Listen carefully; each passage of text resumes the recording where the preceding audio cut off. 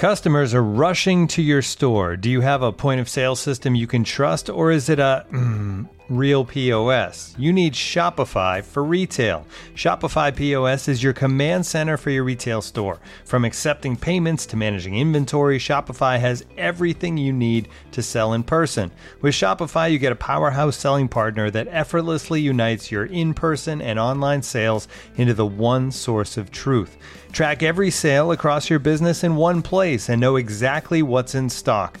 Connect with customers in line and online. Shopify helps you drive store traffic with plug-and-play tools built for marketing campaigns from TikTok to Instagram and beyond. Get hardware that fits your business. Take payments by smartphone, transform your tablet into a point-of-sale system, or use Shopify's POS Go mobile device for a battle-tested solution. Plus, Shopify's award-winning help is there to support your success every step of the way. Do retail right with Shopify. Sign up for a $1 per month trial period at shopify.com/theathletic, all lowercase. Go to shopify.com/theathletic to take your retail business to the next level today. Shopify.com/theathletic.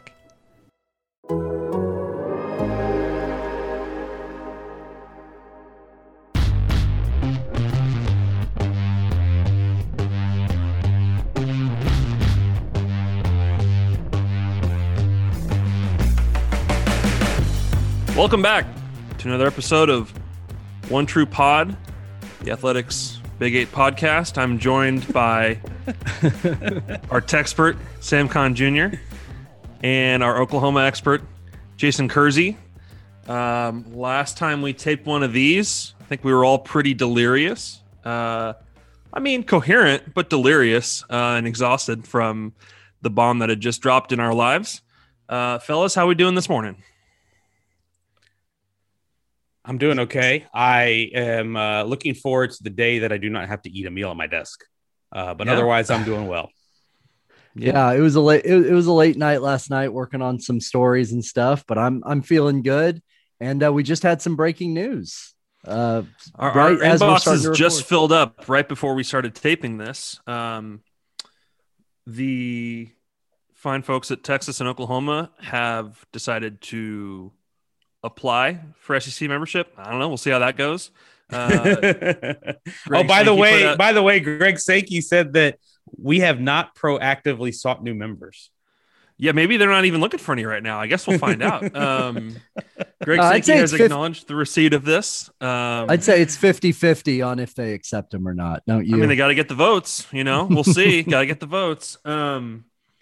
Also, guys, update us real quick on where we're at with the regents at these schools, because look, I think if they're going to go to the SEC, it's probably time for these regents to start talking about how they feel about all this. When you have Board of Regents meetings scheduled, it's officially realignment season.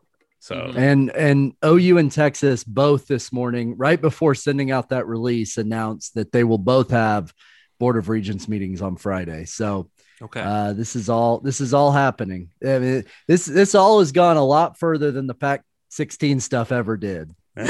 It's true. Like, I don't think there's any going back now. And I'm sure that the rest of the folks in the Big 12 will not care for this comment, but I guess you do have to acknowledge, like, first of all, I mean, Texas and Oklahoma have played this pretty perfectly, right? I mean, other than this getting out last week and causing a firestorm, obviously, and forcing them to have to, get on the line with the Big 12 over the weekend and hear them out or whatever. It's been, man, since word got out, this has been seemingly an incredibly smooth process. Now, of course, these guys have gone into hiding and have not said a word this whole time. Maybe behind the scenes it's been a little more chaotic, but it certainly seemed like smooth sailing ever since the world became aware of this finally. Yeah, I mean, it really has. I think they've played this perfectly. They were able to negotiate or talk or through back channels or whatever it was they were doing for months without anybody catching any wind of this. And that's incredibly impressive that they were able to keep it a secret this long until of course, until our friends in College Station found out.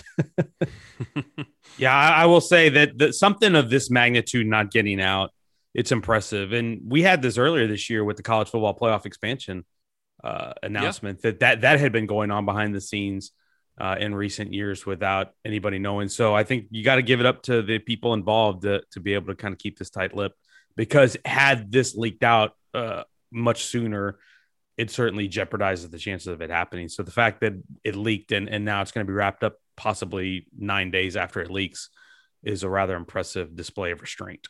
It's interesting because there's that moment over the weekend where the Big 12 announced that, the presidents of UT and Oklahoma, got on a meeting with the, basically the Big 12, the leadership of their board, and for a conversation about, essentially, all right, what do you want? What do we got to do for you to keep you here?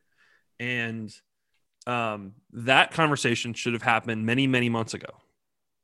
Obviously, this thing was done before, but by the time that conversation, and that's how Texas and Oklahoma wanted it, right? I mean, there is no negotiating on, well, actually, let's make our situation in the Big 12 even sweeter. There's no point. I mean, there was no point in engaging the conference and saying, if you could make some of these changes, we'd be happier here. This was just about going to the SEC and not about it. To them, I assume it's there's no point in even having that conversation when you're ready to make that a move that bold. Sam, I think another thing that changed over the weekend, it seemed like a change in tune from A&M too. Yeah, definitely. They're standing down and they're shifting their messaging from we oppose this to bring it on. You guys are following us now. Of course you would want in the SEC, and we're ready to take you on the field, and I can understand their exasperation initially because they left the Big 12 to get away from Texas. They left the Big 12 to get out of a conference in which Texas held some influence and power, and also to establish a standalone identity away from them. And they've done that over the last 10 years. And I think there is reason for them to be eager because this football program and this athletic department is in a much better spot right now than it was when it left the Big 12. Yeah, absolutely. And I think it makes sense, I think, for Ross Bjork and leadership there. Eventually, when you figure out you're not changing the seat, you're not stopping this train, you may as well just say, all right, fine. Then they can come over and, we'll kick their ass. That's what you kind of have to start telling yourself, right? As opposed to, dwelling on how the SEC wronged you. It's not like you're going to leave. Right. There are no better options at this point. You're not going to go. The only other conference that is in this stratosphere in finances is the Big Ten. And you're not going there. So there's no better options. So ultimately, and that's the interesting thing is, so we've known that they're the one, at least one of the schools opposed to this. I promise you, when the announcement of the vote happens, it's going to be unanimous. Yeah, I'm sure you're probably right. Lot to unpack with this whole deal. Where should we start? I mean, should we start with the rest of the Big 12? I mean, I guess that's sort of the next step here as Texas and Oklahoma speed toward their new home. You're starting to see a real recognition, I think, among Big 12 presidents and ADs of we gotta respond to this. We got to do something. Now, where do you think? Like, so Jason, why don't we start with the response from Oklahoma State yesterday? Obviously, some pretty pointed backlash there from their new president, Dr. Casey Shrum. What did you think of? Just the, I think there's probably has long been an assumption that Oklahoma and Oklahoma State were tethered together. Clearly not the case. What did you think of that response from OK State over this last week? It's just, this is all completely different than it was a decade ago when, David Boren, the then OU president, insisted on OU and Oklahoma State remaining together. And that's why they were going to take them with them. And there's a new president at OU. There's a new president at Oklahoma State. And there's a new athletic director at Oklahoma State. And this time it's just different. And they're going to go along with Texas. And I think Oklahoma State is rightfully disappointed and rightfully upset about this. I mean, whether, I know that Oklahoma State fans may not necessarily want to hear this, but it's the truth. And I think everybody probably knows it. Oklahoma State needs OU and they've needed OU for a while. Being part of the same conference with them is important. It's important for their home schedule, for their ticket sales, for everything, to being tethered to OU. And the fact they're not going to be anymore, I think they're upset. I think their feelings are hurt. I think they feel like the two universities worked really well together in all these other ways. And knowing that OU has been doing this kind of behind their back for all these months, I think was really upsetting to them. Because rivalry aside, it's the truth. The administrations at Oklahoma and Oklahoma State have been pretty collegial and gotten along pretty well. And I think this, and I imagine it's the same way in Texas, with Texas Tech, with Baylor, with TCU. I mean, Chris Del Conte was the AD at TCU.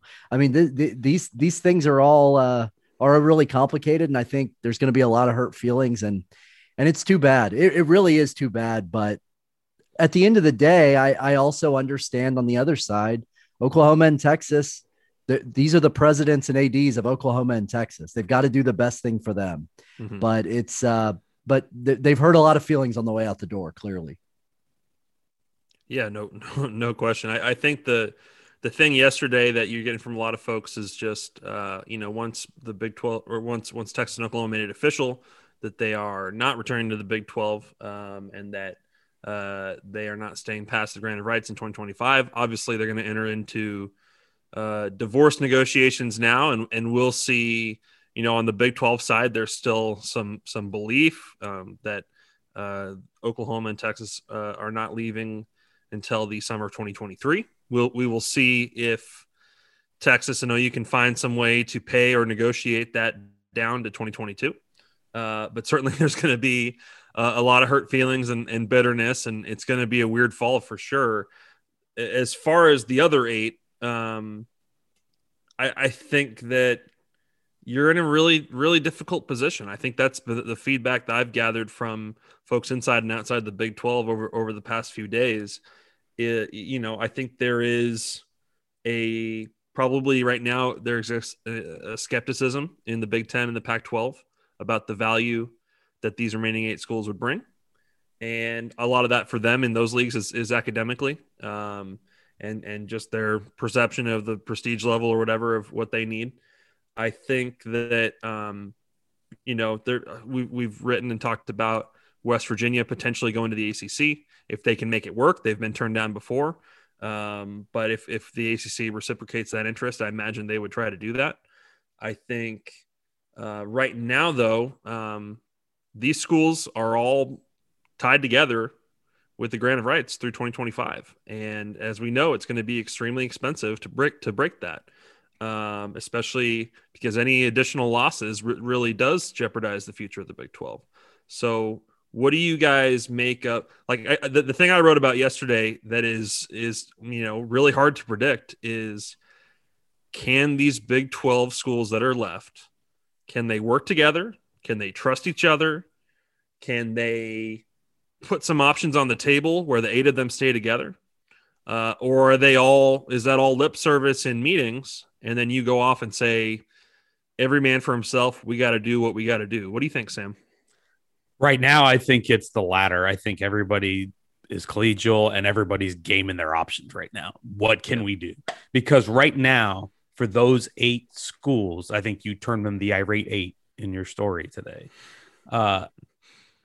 I think, which was great, by the way. I loved it. The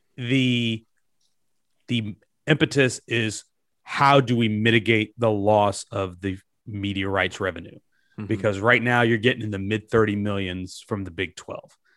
The conference staying together as it is constituted and expanding with a few members of the American or a BYU or Boise State does not keep you in that tax bracket. It's going to probably cut you in half.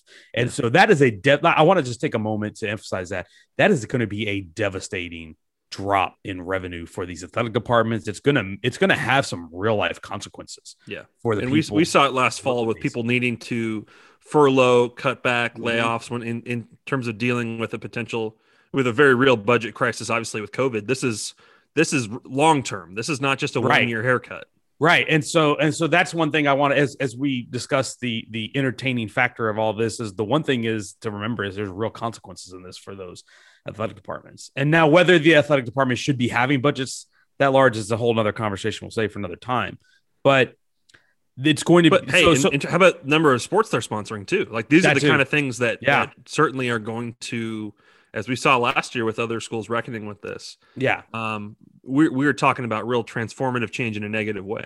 Right. And so that's why the impetus on all those schools is, hey, find a soft landing spot, whether it's the Pac-12, if you're West Virginia, the ACC, if it's some of these other Big 12 schools, it's the Pac-12, wherever it is that can keep you in that tax bracket. If you can't do that, and I think it's unlikely that a lot of these schools do find one of those homes, because those conferences only, I think, admit new members if those new members raise the value and the money for everyone else, like Texas and Oklahoma will do for the SEC. And I don't think there's very many members in the conference that will do that for other leagues. And so the other option is you stay together and you expand. And I don't think that's a bad option. It's certainly not financially ideal, but once you get past that initial shock and once you're able to adjust to it, I think the idea of adding some of these schools, whether it's Houston, SMU, Cincinnati, UCF, or some, like we mentioned, Boise State, BYU, and putting together, I think, an interesting competitive league that would be really good in basketball, would still be pretty solid in quality in football. I think it's not a bad option, but it's just going to be financially devastating. Looking for an assist with your credit card, but can't get a hold of anyone? Luckily, with 24/7 U.S.-based live customer service from Discover, everyone has the option to talk to a real person anytime, day or night. Yep, you heard that right. You can talk to a real human in customer service at any time. Sounds like a real game changer if you ask us. Make the right call and get the service you deserve with Discover. Limitations apply. See terms at discover.com/creditcard. And now, two pigeons bemoaning the fact you can stream DirecTV satellite-free. You see this? A family watching baseball on DirecTV with no satellite dish in sight. Let's heckle them. You call that changing the channel? Choke up on the remote, buddy. I hope getting all these games on DirecTV makes up for your mother not pre-chewing your sunflower seeds. DirecTV has the most MLB games. Visit DirecTV.com. Claim based on total games offered on national and regional sports networks with choice package or higher. Availability of RSNs varies by zip code and package. High-speed internet service required. Terms and restrictions apply. Yeah, I think that's a huge part of the conversation. What comes next here is, look, for my understanding, and we'll see, how real this gets. But the day that Oklahoma and Texas are no longer in the Big 12, whether that's 2023 or 22, 24, 25, whatever, contractually, Fox and ESPN can come to them and say, look, we're not paying 100% for a lesser product now. Now, the very generous thing they could do is say, we'll pay 80%. But I think we know that, Stu had a great piece this morning on The Athletic. The broadcast value of Oklahoma, Texas is more than 50%, I think, for this conference. And you could argue it's closer to 70%. So how significant is that problem? And when does that hit? That's certainly a huge part, I think, of the negotiations here. And when you let them leave, is you're in real trouble the day that they walk out the door. I think, and I'm curious your sense on this, Jason, but I still feel like these 8 have more value collectively than they do individually. I think that's going to be, and part of that is where we're at overall in college athletics, where the value proposition for a Power 5 league is you have to tell yourself basically, okay, does this bringing in this one school, is it worth the full share they would get and all the money that it would take to make everybody else whole? It's a massive number to convince yourself that one of these schools is going to bring significant value to your league.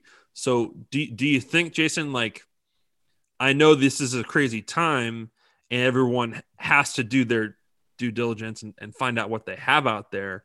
But I mean, isn't it hard to see a bunch of fits that make a lot of sense for these little one or two, combos of schools versus just the 8 of them trying to figure something out together? I've really thought a lot about this over the last couple of days, and I don't know. I don't know what the answer is, because, if you're West Virginia, what's better for you to remain part of this league or to get into the ACC? I don't know. I mean, I think it's probably better for them to get into the ACC, but then I don't know. I feel like they've got sort of the most, if the ACC will take them, they've got the most obvious place to go is what seems like to me. Yeah. And by the way, the statement that West Virginia released, was that yesterday? That was basically just a, dear ACC, we love you so much. Please take us. Right. It seems like that would be a really good move for them. The rest of the schools, I'm not as sure about. I mean, does Oklahoma State and Texas Tech, does that, no disrespect to those schools, but I mean, does that add value to the Pac-12? Kansas has basketball. That's certainly important and valuable, and they have that to offer. What about Iowa State? I mean, Iowa State's been really good in football the last couple of years, but are they valuable also enough to go to the school? But would Iowa ever let them into their league? Iowa's not looking to lend them a helping hand. Yeah, exactly. And so it's just complicated. I don't know how they're going to navigate all this. I did like Jamie Pollard's video yesterday, essentially saying, relax. We got 4 years to figure this out. I'm like, do you though? Yeah. Yeah. I think part of that is just trying to calm the fan base who, I've heard from ADs who are like, I'm getting emails from people saying you're not doing enough. Right. And it's like, what can you do? It's been 1 week.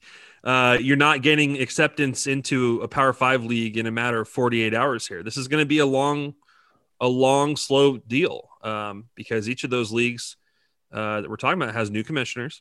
I'm sure they are trying to get a feel for what they can and can't do and what the appetite is of their presidents. I think they're going to have to do a lot of research, I would imagine, to actually determine and probably lean on all the high paid consultants out there to tell them, hey, does this actually bring value to our league? What is the long-term impact? I do wonder if, Sam, do you think that these leagues, and it's not going to happen this week or this month, but over the next few years, as they think about their next deals, I do wonder, are some of them, or at least one of them, going to say the SEC is too damn powerful and we've got to do something bold just to try and keep up. Otherwise, they're going to run this whole, especially with the state of the NCAA right now, they're going to run the whole world here. I mean, don't you think, do you feel like that somebody is going to step in and say, we got to do something crazy here just to try and keep up, not even just to get to 16, but just to have the kind of influence that the SEC has? Yeah, I don't know what that is, but I do think that is going to be a motivating factor for a conference commission or a conference, because the SEC and the Big Ten are right now the best in class in finances. And the SEC, by making this move, is clearly setting itself apart, running away from everyone else. Yeah. And they're a few steps ahead of everybody else right now. And I think that's the fear for those other conferences, those other power conferences. I mean, not to say anything of the Group of Five conferences, which now there's going to be a permanent line to where the hope for any of those schools to get into one of those power conferences seems to be slim to none after this. Mm-hmm. But for the other power conferences, yeah, if you're the Pac-12, you're the next most vulnerable league of the Power Four, so to speak. Now, right? You know, they've got a new commissioner. Yeah, you want to have something. You don't want to be hasty about it. You want to be smart. You want to be calculated, because these are decisions that have long-term consequences.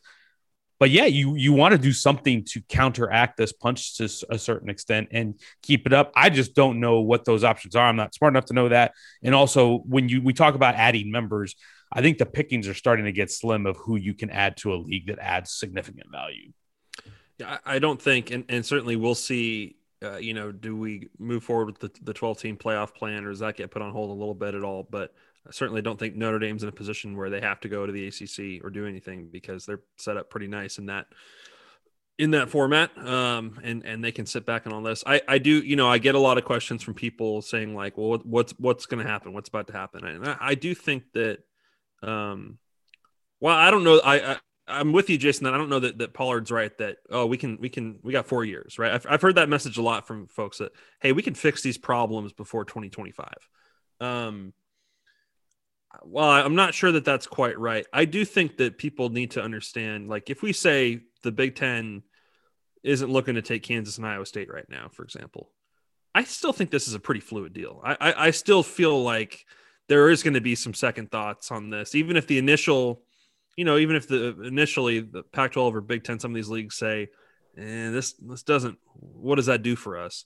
I think this is going to be a long time. This is going to be a long period here where these conferences do have to reckon with what is the future, what, not just with the next deal, but what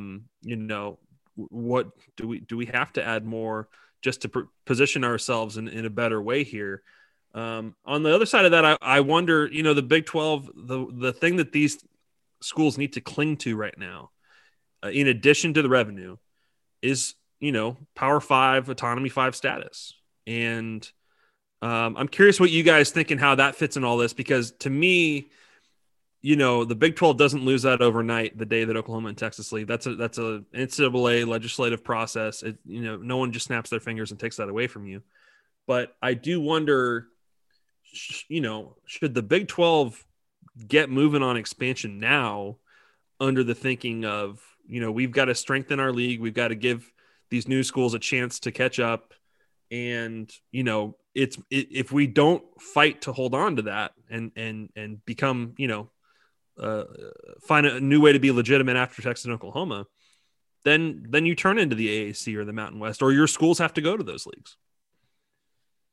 Yeah, I do sort of wonder how the new playoff format will factor into that, because, there's no, I guess, distinction now between the two, right? I mean, it's just whatever top conference champions get in. Now, I know there are a million other benefits to being an autonomous conference. I just wonder if that changes the calculation a little bit. The fact that now you can be the fourth highest ranked or fifth highest ranked conference champion and get in regardless of whether you're autonomous or not. It's true that future Big 12, if they can hold it together, would be able to put their conference champ in a playoff. And that would be one way to sort of regain a little bit of respect. And that's one thing I'll interject there. I hope that we keep the current playoff proposal as it's structured right now, even if this happens, because I think it's the answer. Yes, the SEC is going to put a bunch of teams in as a result of this, but I still think the 6 guaranteed conference champions, especially in this instance now where the Big 12 is going to lose 2 of its 10 polls, I think is still good for the sport long-term, because it still includes those schools who are not part of the SEC, who are not part of the Big 10, who are not part of the ACC. So I hope like hell that we stick with the proposal we have and that this is not adjusted, but I'm not certain that that's going to be the case. Well, I feel like we've been talking very seriously about all this stuff. Why don't we have a little bit of fun with it? What do you guys think? We wrote this morning about, I wrote about the idea of, can you get a Pac-20 together, right? Is that one way for the Big 12 schools to stick together? Now, does West Virginia want to be in a Pac-20? I have no idea. But is that a way to, their new commissioner, bit of a wild card, can he look at this landscape being new to all this and say, hey, look, our brand, our rep is not in a great place, hasn't been for the last 5 years. Why don't we go do something big here and put ourselves in a position where we're looked at on, it talked about the way people talk about the Big Ten or maybe even the SEC. I think that idea would be fun, but you guys tell me what you think would be some good destinations for these Big 12 schools if it actually came to that. Sam, you want to go first? Yeah, the Pac-20 just seems a lot. That seems a lot to digest for me, especially for West Virginia. Could you imagine flying from Southern California to Morgantown, Pullman? West Virginia? No. Oh yeah, there's that too. You go from Morgantown, West Virginia to Pullman. Like those are some wild trips. But hey, could you imagine USC fans in West Virginia doing John Denver after the game? Take me home, country roads. I mean, everybody should experience that once, but it's going to be fascinating. I don't know what the answer is for that, but like I said, it's worth trying. And the Pac-12 commissioner, by the way, as our Christian Capel just posted, says every football decision going forward will be to optimize the number of playoff teams from the Pac-12. So you talk about wild card. So does this increase your chance to get to playoff? Maybe an Oklahoma State. I think as I wrote about a while back, over the last decade, K-State would have gotten into that playoff, I think 3 times, I want to say. Oklahoma State would have gotten in. I think there maybe, you can make it. I think Iowa State would have gotten in last year, right? Maybe there's a little bit of a sell there. Yeah. So those are interesting things to consider. But I'll tell you one school that I think would be a lot of fun in the Pac-12 if it could get in is Texas Tech. I think Texas Tech in the Pac-12, just based on the way they've played football over the last 20 years and this, the culture and the atmosphere at Jones Stadium and all that stuff. Like, I think they'd be a lot of fun. And they're so far West Texas as it is. I mean, they're kind of sort of going that direction anyway. Yeah. I live in Houston and I'm 8 hours from Lubbock. I have to get on a plane to get there. Yeah. So they would actually, I feel like, make some sense in the Pac-12. Yeah, they've played Arizona State the last few years, right? There's been some fun games. Yeah. That's what I was just about to say. Put them in a pod with Arizona and Arizona State. That makes complete sense. Well, I think that's how you do it, right? I think you'd have to sort of draw some lines of, okay, look, we're not going to make everybody travel all over the place, every week in this conference. There would still be kind of an East-West split to that, I would imagine. And that's why you've also heard people talk about, can there be some sort of, at the minimum, like a scheduling alliance or something like that. But I mean, the Pac-20 thing, I think it would be wild to see, but if you're trying to maximize the revenue, like, is that one of the ways? Like, is that something that the TV folks respond to? And no, you're not back at 35 to 40 mil a year, but maybe that's something that gets you a little bit closer to it. I'm sort of curious about how this is gonna, in a Pac-20 or even in a 16-team SEC. I mean, the travel for non-football sports is going to be real interesting to watch because, I remember that was a thing Dana Holgerson, I think, used to say about West Virginia. It's like, for us, it's not a big deal. We get on a plane and it's no big deal. But for the other private jets, no big deal, right? Yeah, but like if you're Texas Tech or Oklahoma State and you have to, play at Washington State, at USC, at Stanford, I mean, that stuff could get really expensive.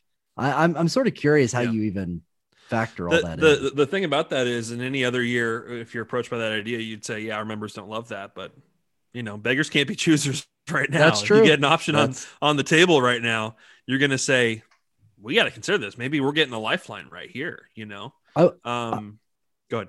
Yeah. I was also just sort of thinking that, I know you mentioned the AAU thing earlier. Does that matter that much anymore? Should that matter anymore? Like in the new world order of college athletics, I'm sort of wondering if that should even matter. It's a good question. I feel like that and geography, I feel like they drove decision-making a little bit more a decade ago. I don't know that they should now. Mm-hmm. What do you think, Sam? Yeah, I mean, this is all about money.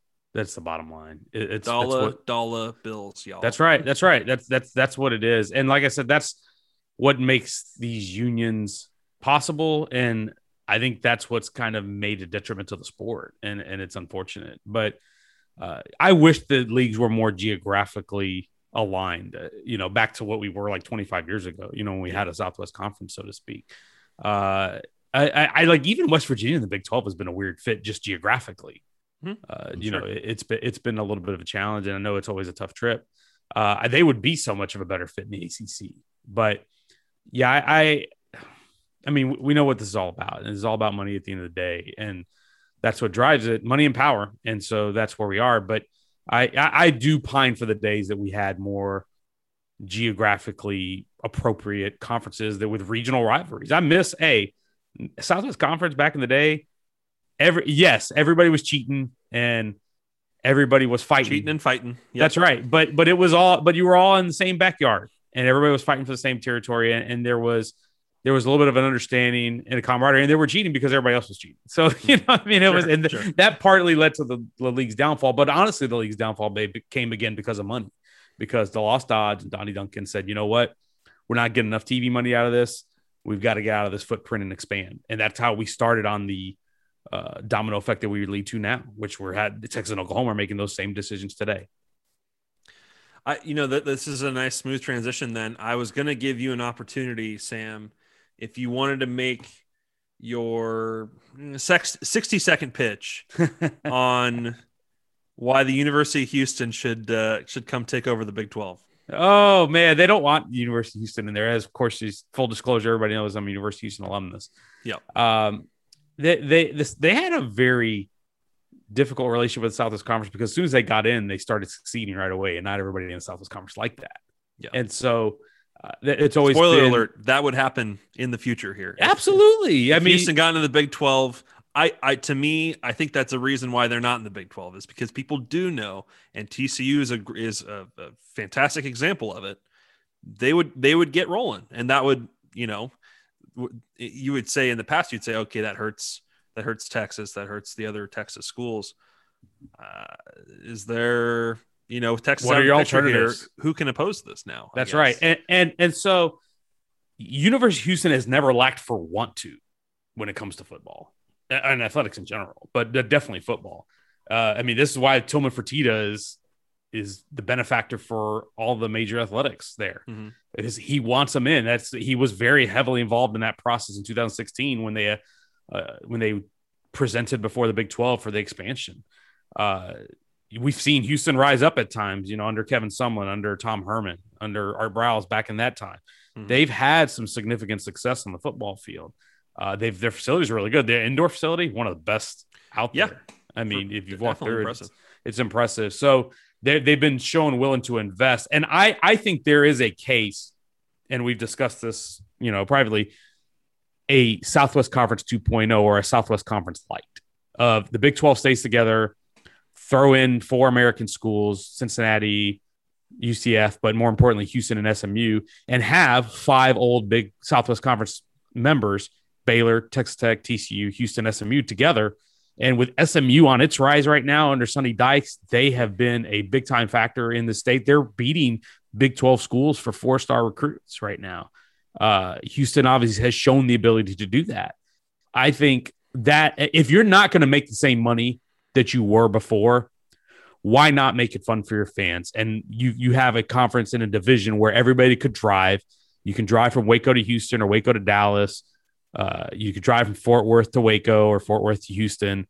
Those things would be a lot of fun. I think it would bring back a little bit of what we're missing in this whole thing is the regional camaraderie that comes with college football. Sam, I have to say, I see a Big 12 slogan. If they do that, if they add that, we can drive everywhere. I can see that being like a marketing campaign for the Big 12. Couldn't you? Yeah, absolutely. Heck, even Oklahoma State's drive one. Guess what? Buc-ee's is right in between all these schools. So you've got the Buc-ee's stops that you can sell all the Buc-ee's merch. Important to me for sure. That's right. So I just went to a Buc-ee's for the first time in my life earlier this month. What'd you think? I'd never been before. I was in love. I went back when I went down there again for Big 12 Media Days. I stopped on my way down. It's pretty unbelievable. Absolutely. As you've probably heard by now, we've teamed up with BetMGM this season. We'll be using BetMGM lines to make all of our picks, and we'll have special offers for our listeners each week. If you haven't signed up for BetMGM yet, use bonus code The Athletic, and you'll get a 1-year subscription to The Athletic, plus up to a $1,500 first bet offer on your first wager with BetMGM. Here's how it works. Download the BetMGM app and sign up using bonus code The Athletic. Make your first deposit of at least $10. Place your first bet on any game and claim your voucher for a 1-year subscription to The Athletic. See BetMGM.com for terms. U.S. promotional offers not available in D.C., Mississippi, New York, Nevada, Ontario, or Puerto Rico. Gambling problem? Call 1-800-GAMBLER. Available in the U.S. Call 877-8-HOPE-NY or text HOPE-NY 467-369 in New York. Call 1-800-NEXT-STEP in Arizona. 1-800-327-5050 in Massachusetts. 1-800-BETS-OFF in Iowa. 1-800-270-7117 for confidential help in Michigan. 1-800-981-0023 in Puerto Rico. First bet offer for new customers only in partnership with Kansas Crossing Casino and Hotel. Don't forget, if you haven't signed up for BetMGM yet, use bonus code The Athletic, and you'll get a 1-year subscription to The Athletic, plus up to a $1,500 first bet offer on your first wager. So some of the conversations I had over the weekend, I thought were illuminating on this. I think that there is, and we saw this in 2016, that anyone would tell you that process went from pretty interesting to as Tillman Fertitta called it, a sham in the end, right? That there was not actually a real appetite for expansion. I think that the presidents in this conference need to have a little bit of a reality check here that they are not, you cannot thumb your nose at these AAC folks at this point with what you got left in the Big 12. Okay.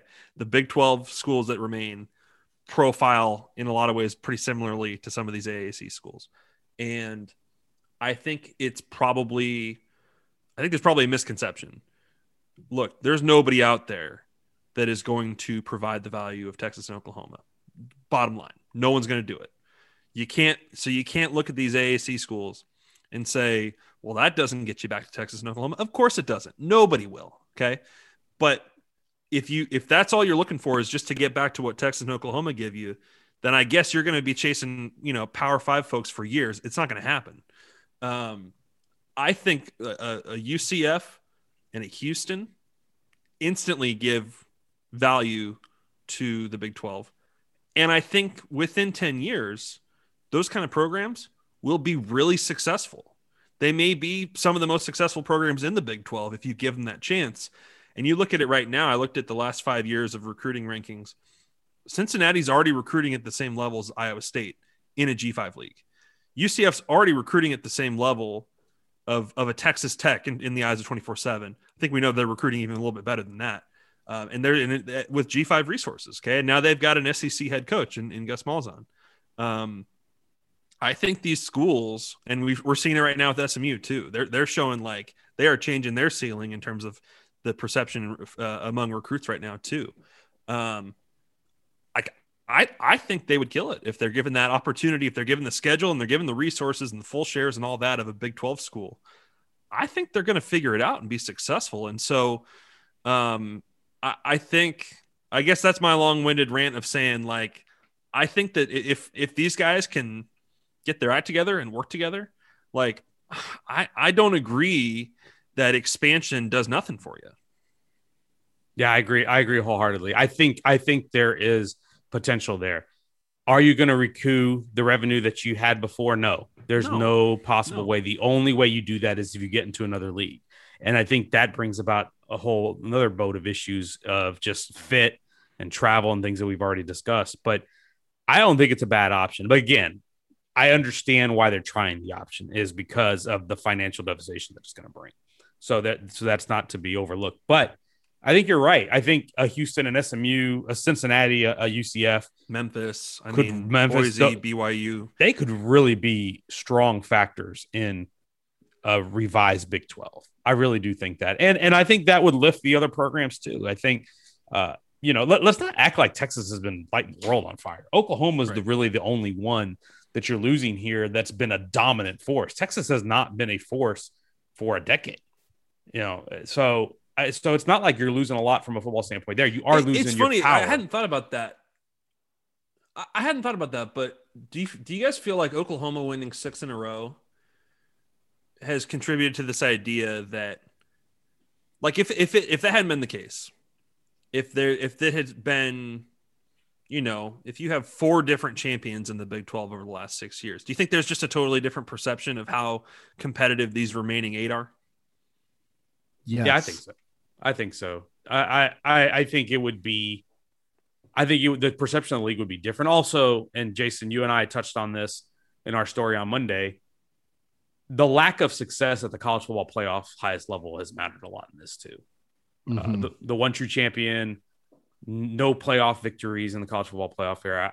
Jason, you know this a little bit more than I do because you've covered this team in the playoff, but I think that has sullied the league's reputation as well.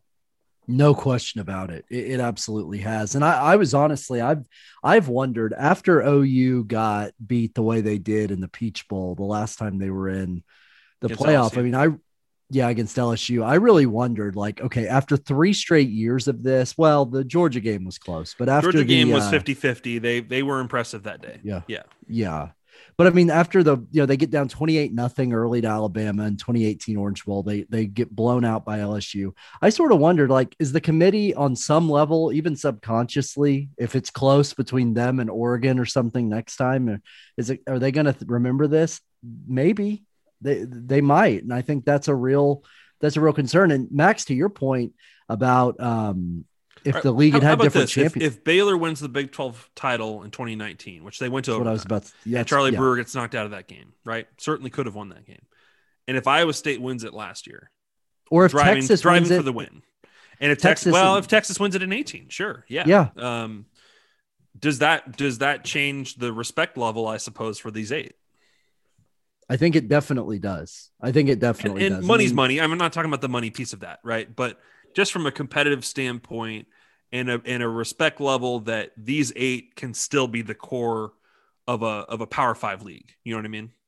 Mm-hmm. I mean, Baylor won the league twice in a row, and it wasn't all that long ago, but it was long enough ago to maybe where it's a little bit in the rearview mirror. If those teams won, though, like if Baylor wins in 2019, they're not getting in the playoff. No, and that's true. That's true. And to me that comes back to the fundamental issue is. Wait, are you sure? Are we sure about close, that? Wouldn't they be? They would have been. They would have had one loss. Utah lost to Oregon that weekend. Yeah, the night before they lost. Yeah, you're right. It would have been maybe Georgia would have gotten in as the SEC runner-up. Yeah. And right. That's right. You're right. Yeah, that would have been the debate that night. Yeah. And that goes back. I think that goes back a little bit to the 2014 debate of TCU and Baylor were in that mix, and that I think is part. And that's unfortunate because I think that's just we know TCU could have beat someone that year if they get in. You can say the same for Baylor if they get the right matchup there. You know, but that's part of the thing too. Is it's unfortunate, but those schools that we've mentioned, the brand value, so to speak, I hate to admit it, but it does matter in the playoff selection committee. It does. We've seen it. We've seen it in the way the rankings have fallen out. Look at the way Cincinnati was treated last year. That's why we got to grow it. And that's why you got to go to 12. And so that's not to say anything bad about Baylor. I think Baylor was as good as anybody that in 19. But I'm just going that based on the history of the selection committee. And I think the way that stuff has trended, and maybe the writing was on the wall in 2014 after One True Champion. Like, maybe that's what has set us on this path, in addition to the lack of draft picks, in addition to the other issues the Big 12 has had. And I think that is why the recruiting issues, that's why Texas and Oklahoma are making this move at the end of the day and why we're in this spot. But I think those programs, Baylor, TCU, Texas Tech, still have a lot to offer. And like we all said earlier, with adding some other programs, I think it actually could have some appeal. Well, fellas, where do you think we go from here? Clearly, the SEC marriage to Texas and Oklahoma starts Friday, and I think right now, we're very much in this exploratory phase of these ADs calling around, these presidents calling their buddies in other leagues and saying, is there room for us? What do we got to do? But how do you see? I don't know. I guess how do you see this playing out here the rest of the week? Well, I mean, I don't know. I mean, I feel like we're not going to really know. There's so much legal stuff to get through before OU and Texas before we'll actually know when this move is actually going to happen.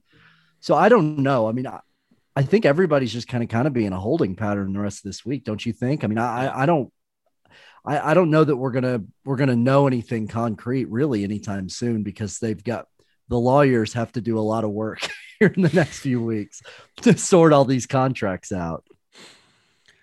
Yeah, I think after this week, I think everything's going to grind to a halt, at least for Texas and OU and the SEC.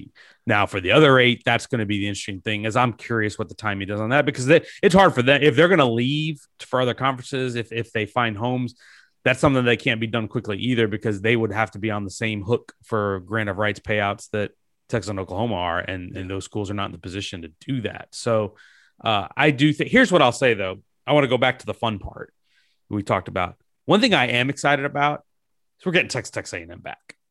I don't know if it's going to be every year. We'll have to wait and see what the scheduling setup is and the pods and however they do that. But we're getting and can they get back to Thanksgiving? Right. You return it right back to how it used to be. Yeah. But let's think about Egg Bowl on Thanksgiving, Texas A&M on Black Friday, Iron Bowl on that Saturday. That sounds like a pretty good setup. That's beautiful. I love it. I love that. Let's love it. And you know what? Why don't we throw Bedlam back on the last Saturday too? I don't know if they're still going to play. They don't think they're going to play. Bedlam's going on hold for a while. Bedlam's not happening. Well, Jason, is the Oklahoma perspective on that of like, why would we need to do that? I mean, does Oklahoma State? I mean, it's been so one-sided recently. Like, where do you think the appetite is for maintaining Bedlam beyond their exit? Yeah, that's a good question. I mean, I think that OU would still do it, but I think Oklahoma State may not. I mean, and just because of, you know, this hurt feelings, the feeling of betrayal. I mean, I could totally see them saying no. On the other hand, Oklahoma State, you have to remember when that game is in Stillwater, Oklahoma State forces you to buy season tickets in order to get a ticket to that game. That's how important that game is to Oklahoma State. So on the other hand, maybe they're going to have to swallow their pride and do it, especially if they don't end up in a Pac-12 or Big Ten or whatever.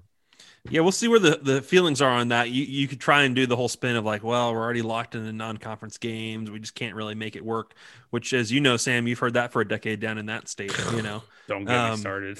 So, hey, OU's got a lot of non-conference games against SEC teams scheduled that are going to have to be. I know. They'll have room. Here.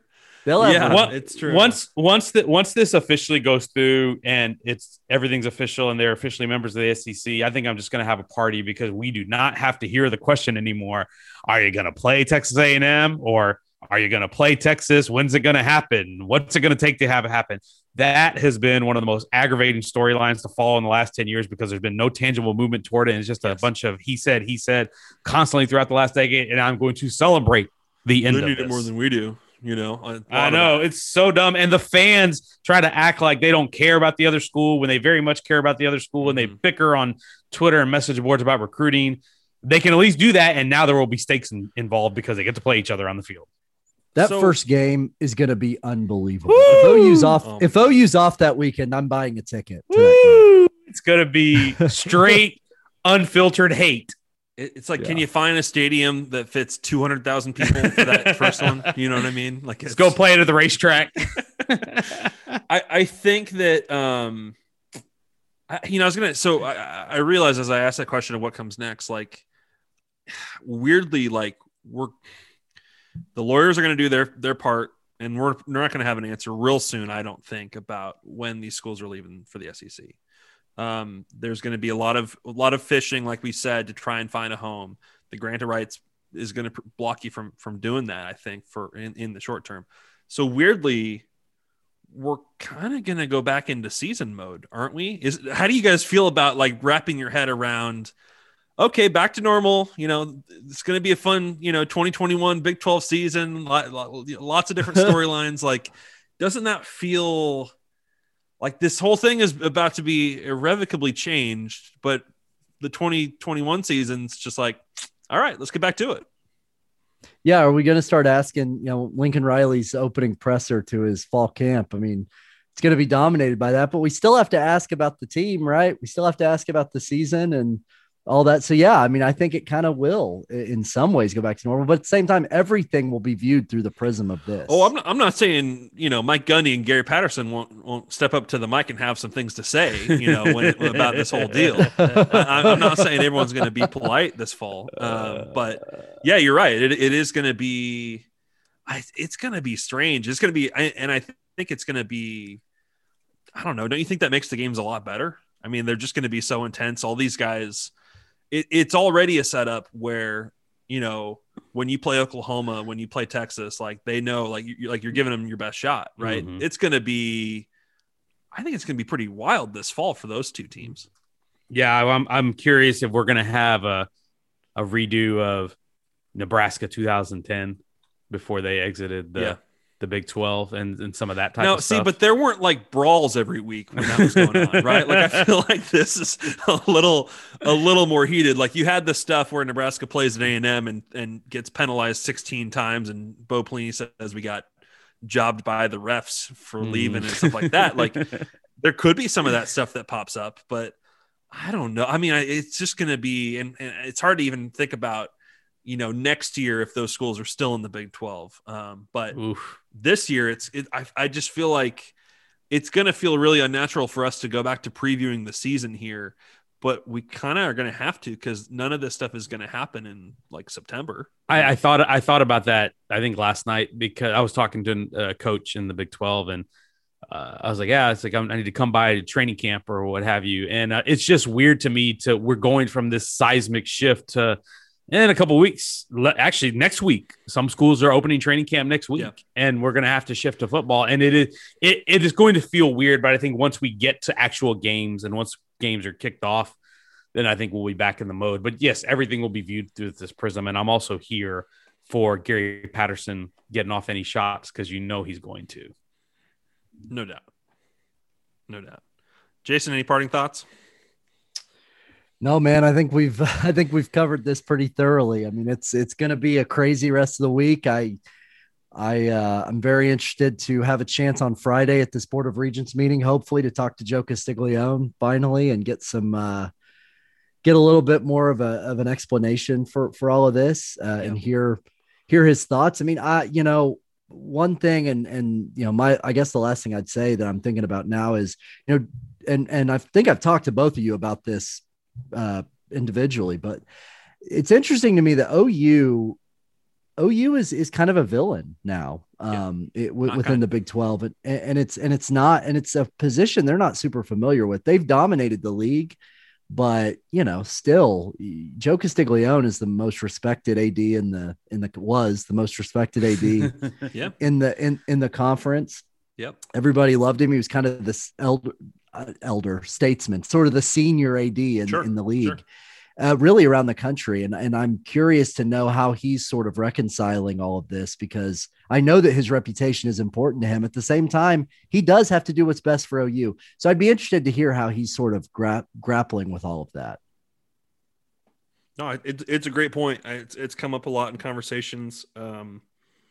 As we reported last week, Sam, it's the common line is, I'm pissed at Texas, or I'm not surprised Texas would pull this on us, but I'm disappointed in Oklahoma. You heard that from a lot of people last week. A lot of people saying, why would they do this? Why would they, why you wouldn't think, like you said, Jason, that respect level they've earned over the years. You trade it all in here to go make this kind of king move, and it's going to be costly in terms of certainly the relations in this conference and just the way people look at Lincoln Riley in Oklahoma, period. I would think, Sam, I'm sure Texas is used to that, right? Texas will, they'll bring it on. It'll slide off like Teflon. Like Texas is used to being the big bad guy, or cast as the bad guy.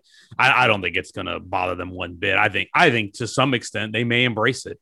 And here's the other part. Although the funny thing is, I feel like Texas is taking a lot of the shots here over this week when they're probably the umbrella here a little bit for Oklahoma. Oklahoma deserves them just as much. I was going to say Oklahoma is the equal partner in this. So I think it's people bash Texas because it's easy to bash Texas. And because, they're the big. If you're OU, though, you don't want anyone. I mean, do you really want people saying like Texas dragged us into this? Of course not. Like, that's not how this went, No. But look, here's the bottom line. And as much as we may not like it or don't like the impact of the sport is, those two schools did what's best for them. And financially, this is a strong move. This is the move, because when they saw the tepid response from the TV networks on television negotiations 5 months after the SEC the ESPN gave the SEC $3 billion for 10 years. Yep. That established quickly where the pecking order was. And guess what? If you're trying to keep up and win national championship with Alabama and Georgia and all those teams, LSU, you can't stay behind. Yeah, you can't stay behind. And so as much as I don't like the move, I understand it. And I understand why they made the move. And here's what I'll leave on is, this is something that we haven't talked about at all on this podcast, but it fascinates me. And because I'm a nerd in this way, this is going to change the state of Texas in the SEC state now. Mm-hmm. Like Texas A&M has made it a big SEC, a big presence in this state by moving the last 10 years. Now the two flagship high-profile programs are going to be in the conference, and Oklahoma, which is the school outside of Texas. You could say just as much, if not more so. Yeah, the kids in Texas want to go to Oklahoma already, and they definitely want to go to the SEC. And LSU already recruits Texas, and of course, we know Alabama comes in and gets some of the top kids. This is going to officially now be SEC country when it comes to recruits. Period. And it's going to be fascinating to watch. Maybe Jerry World can remain Oklahoma's second home. Move the SEC title game there. There you go. I have to say, whenever you said that Texas is used to it, it'll roll off them like Teflon. I was reminded of, I don't know. I know Max watched Parks and Rec. Sam, I don't know if you watch Parks and Rec. I do, yeah. It reminds me of Dennis Feinstein. I am nourished by your hatred. That's